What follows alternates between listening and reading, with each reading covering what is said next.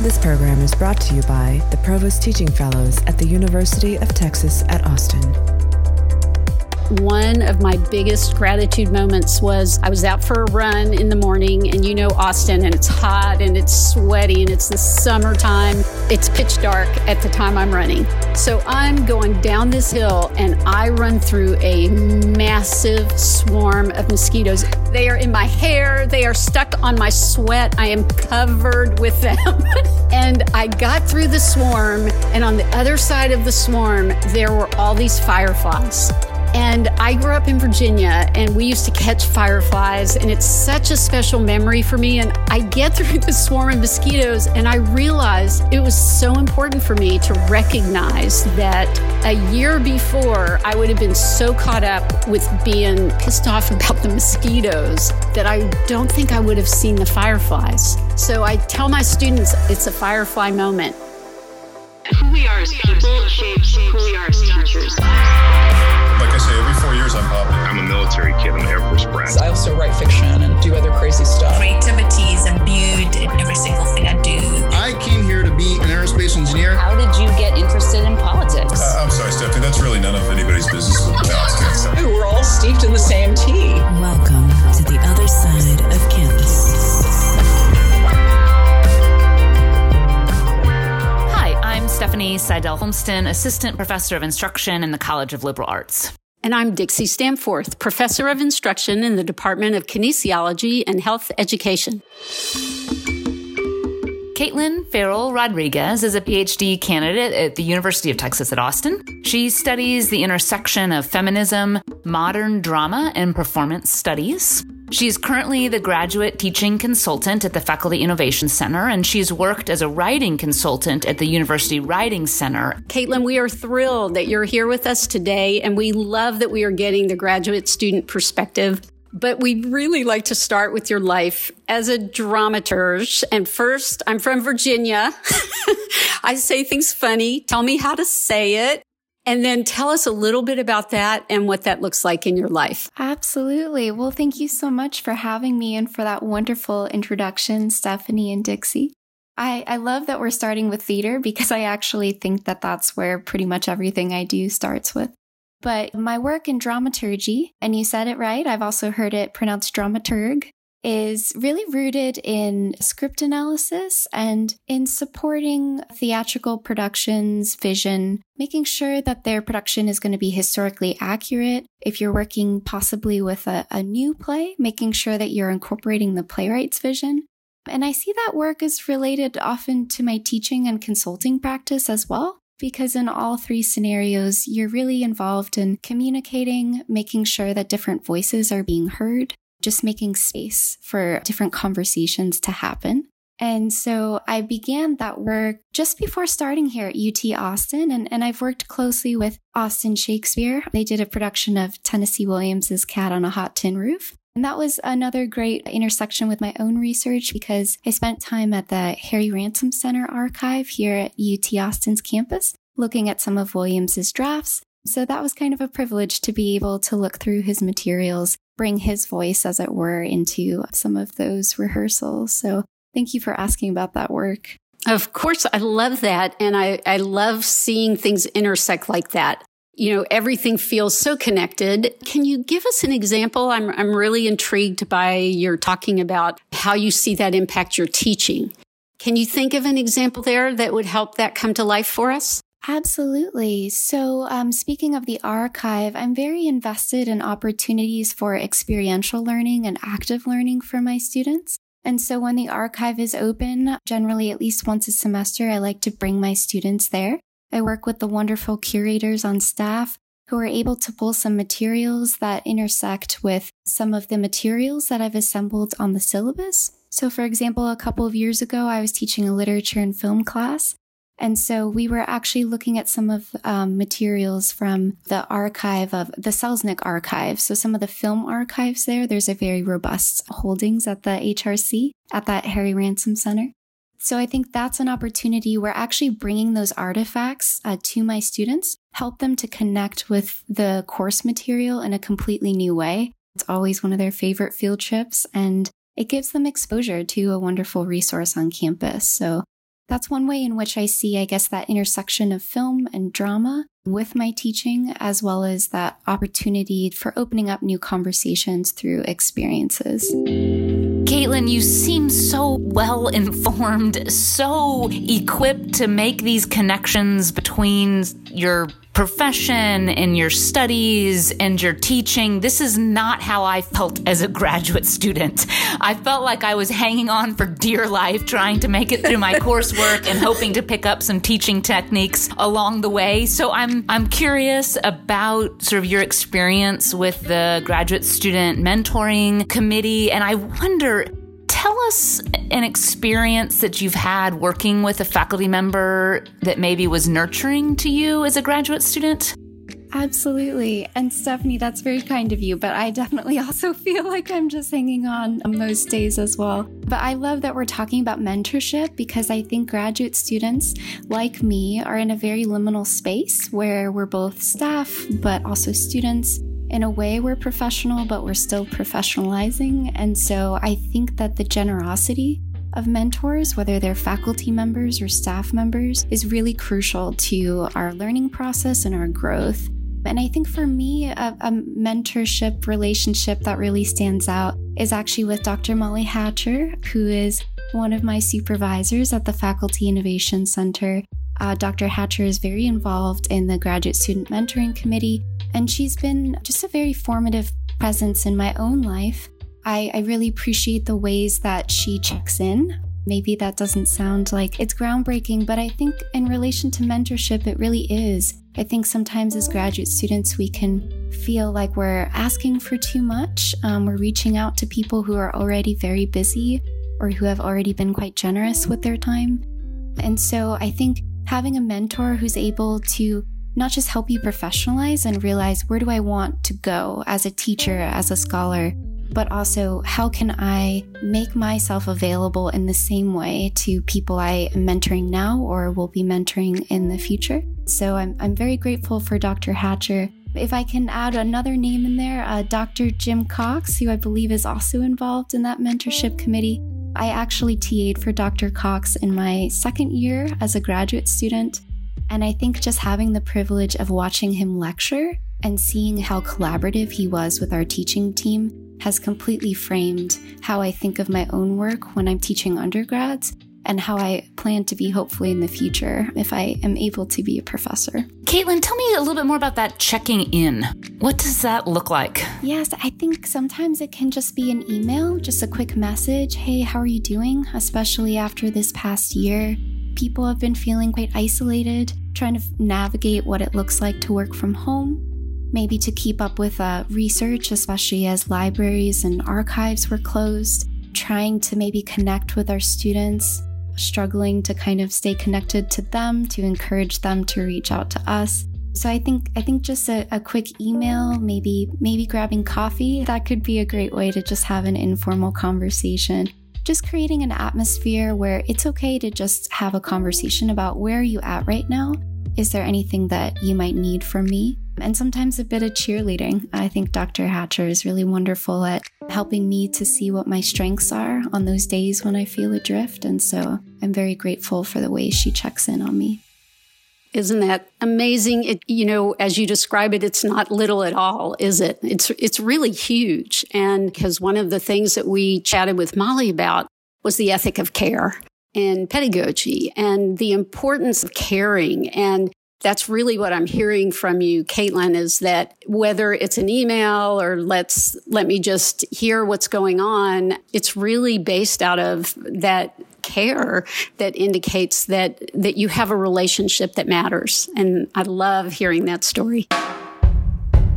I was also struck after you shared about Dr. Cox and this idea of collaborative teaching. I'm often struck by graduate students saying that they were shocked when I asked their opinion or I tried to get them to work with me on how we were going to do something. And I realized how important it is. What did that look like in the course that you were a TA for? Yes, thank you for asking. So in that particular situation, I was a teaching assistant. And so I worked with Dr. Cox and a team. I think there were about 4 or 5 of us total. And I think what really stands out about that collaborative experience was the ways in which Dr. Cox was willing to bring us on as colleagues. So he consulted us about how the students were doing, since we were the ones there in the discussion sections, right? Maybe who had a better pulse on how students might be managing with their workload. I think also the ways in which he was very careful about asking for any feedback we might have on assessments, including us in the lectures when appropriate. And I guess really at the heart of it, now that I'm talking it through, what really stands out about his mentorship and about that collaborative experience was this idea that we're all part of a team and that there doesn't need to be a kind of hierarchy that would be an impediment to being a productive team. So that same kind of generosity and care that we were just talking about with Dr. Hatcher, I saw Dr. Cox modeling that in his interactions with us as TAs. And also for his students. He would remember students' names. I remember that very vividly, even though it was a huge lecture class. And it was amazing over the course of the semester to just see more and more names that he would remember and bring up in class. And that was a big motivator for me. That was a great model, something that I've done in all of my own classes, although to be fair, they're much smaller. As an instructor of record, I usually only have between 25 and 30 students a semester, so maybe it's not as big of an accomplishment, but it does really change the climate of the classroom. And I think that Dr. Cox just modeled that you can do that effectively, you can scale it up, and you can do it as part of a teaching team and not just as an individual. Yeah, I love that you're being mentored well, Kaitlyn. It's so exciting to hear that.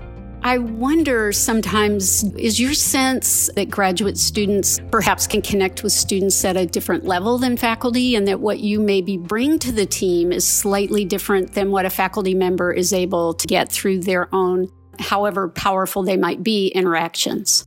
I think that's a great question because, to be honest, when I first started as a graduate instructor, I was only a couple years older than my students. And I think I struggled with that imposter syndrome of what does it look like to have an authority in the classroom? And by authority, I don't necessarily mean to be authoritarian, which is not really my personality, but rather just to create a respectful space, right, where students can trust that what they're learning from me is accurate, that if I don't understand something, that I will look it up and get back to them.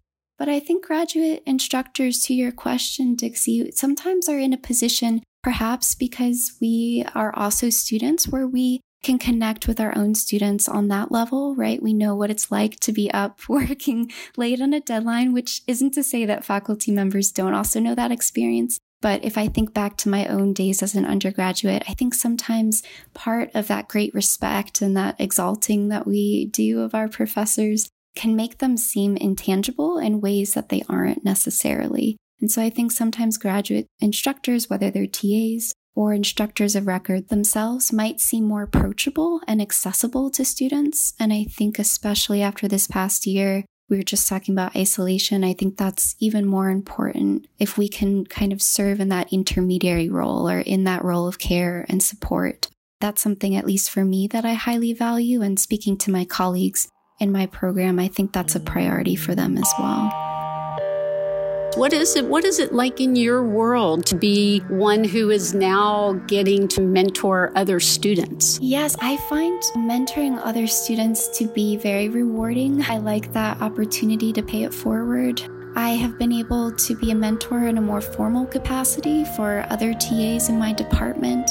I also helped to spearhead a mentorship program this fall for colleagues in my program who are going to be instructors of record for the first time, so they have that TAing experience but haven't necessarily designed their own course or managed their own classroom. So I'm quite excited about that opportunity. I think also it's a great way as a teacher to learn other techniques, right? To observe other people teach and to have that chance to support them, definitely, but also I think learn from them and make sure that I keep my mind open, that I'm seeing other ways to model how I can be a more effective teacher.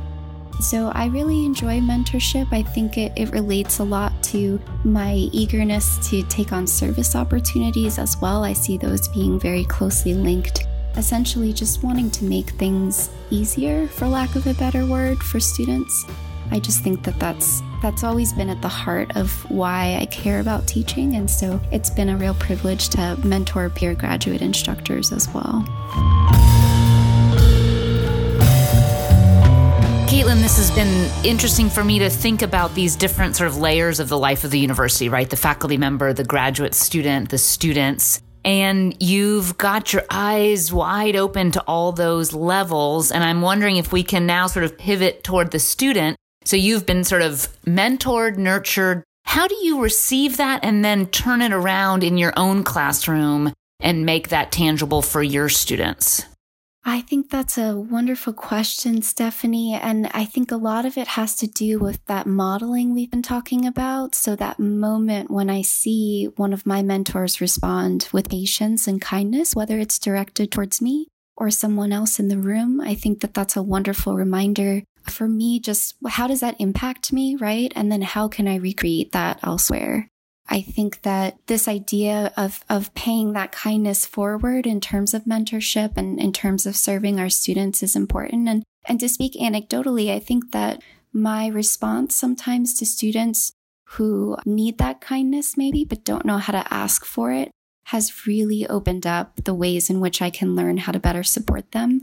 I notice that they're more willing to reach out for an extension if they don't need to tell me why they need it. And so I've just kind of built that into my own course design to just think about, try to anticipate what their needs are, and if possible, to meet them proactively, but to create a space where students can also feel comfortable approaching me individually or as a class about something I could be doing better. Can you tell us then a little bit about the flip book? It seems like that might have grown out of some of those ideas that you just shared with us. Absolutely, yes. So the flip book, it's a list of self-care strategies that it was initially targeted towards students, but I think that the strategies are applicable to faculty and staff as well.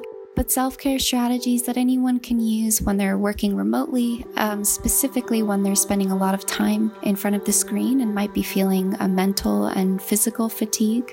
And this flipbook really stemmed from work that I was doing last fall of 2020 when I was teaching a course called Teaching Fundamentals. It's GRS 097 is that code. And it was my first time teaching peer graduate students.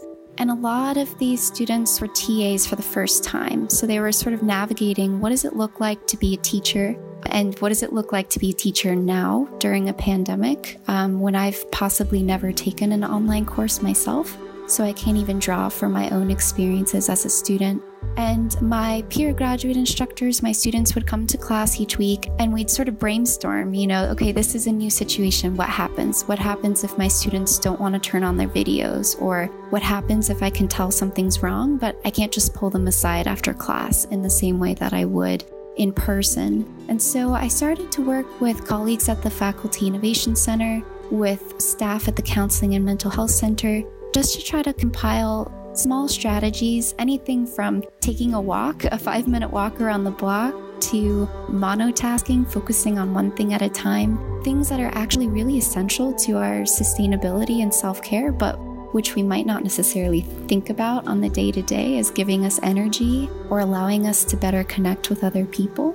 And so that's kind of where that flipbook came from, was really just a desire to care for my students and by extension their students. And then it was just a real privilege to see how it circulated around campus and just hearing anecdotally from people who have really benefited from some of those strategies.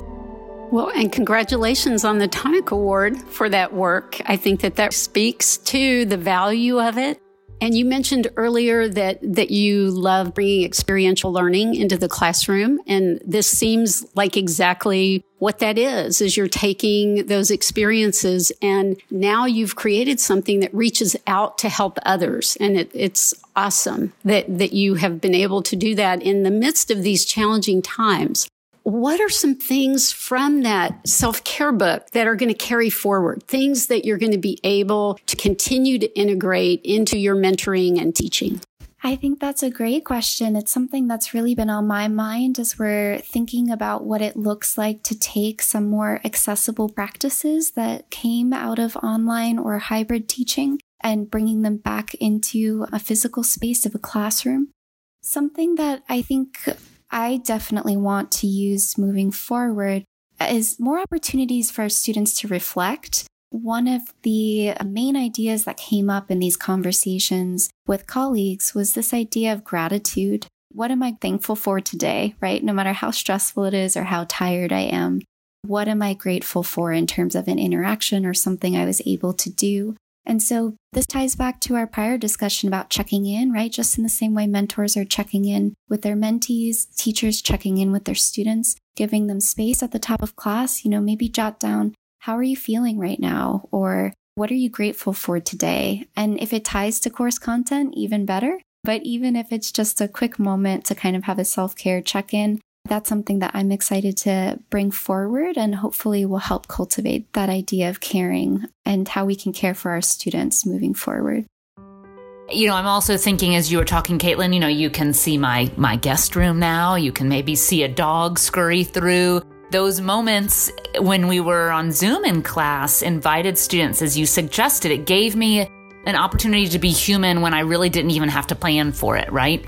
What am I going to do when I go in person? I'm not going to bring my dog into Mezzi's. So I'm wondering, how do I bring that humanity back in when it used to just jump in itself in the Zoom environment?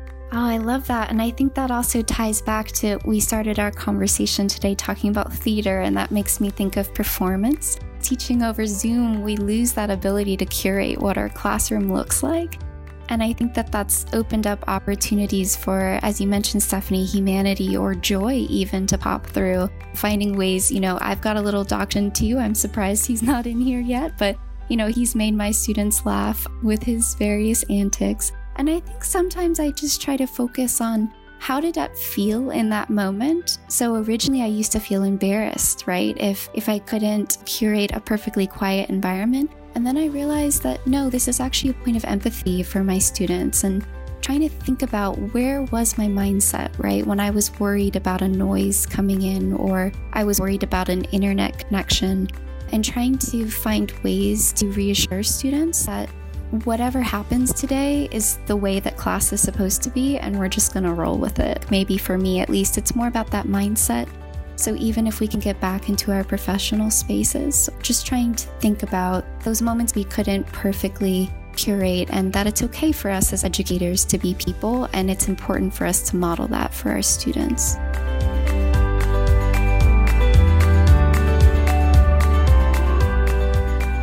I can see why Molly recommended that we talk with you because your maturity is exceptional. And I've learned so much from the things that you've shared with us. As Stephanie and I have talked about, what we really want to know at the end of all of this is really, where do you see yourself in 10 years? Where are you headed on this journey that you've started here and that will continue? That's a wonderful question. I think I'm a bit of a dreamer. So sometimes it's hard for me to try to anchor myself in a concrete next steps. I think I try to find joy in a lot of different types of things. I started this journey in theater, as we talked about at the top of the interview. I think I'd be very happy doing dramaturgical work, script analysis work. But I think that really any place in which I can teach and serve is a place where I will be happy. And so it would be wonderful to be a professor, but I've been so fortunate in my work at the Faculty Innovation Center to think about how many different ways there are to support students that may be outside of a classroom. It may involve mentoring or supporting peer instructors. I try to keep my mind as open as possible and just see, where is there a need? Where is there a space where someone who is ready to listen and ready to serve might be best suited to be? And then I try to do my best to get to that space. Kaitlyn, we are so delighted that you've shared your story with us today. And I think if I could sum it up, I really hear you talking about servant leadership. That just actually chokes me up a little bit, because I really sense that is who you are. And it's exciting to think about the years ahead and how you're going to be able to lead through serving.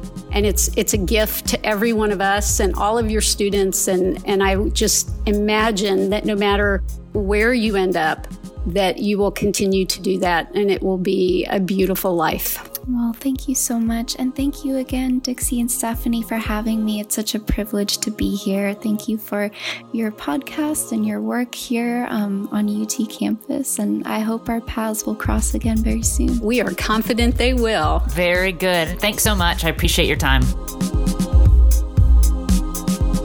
You've been listening to The Other Side of Campus, a production of the Provost Teaching Fellows at the University of Texas at Austin. Our executive producer is Mary Newberger. Our producer is Michelle Daniel. And our music and sound design are by Charlie Harper Music at charlieharpermusic.com. For more information, please visit us online at texasptf.org. We hope you'll join us next time on The Other Side of Campus. Thank you.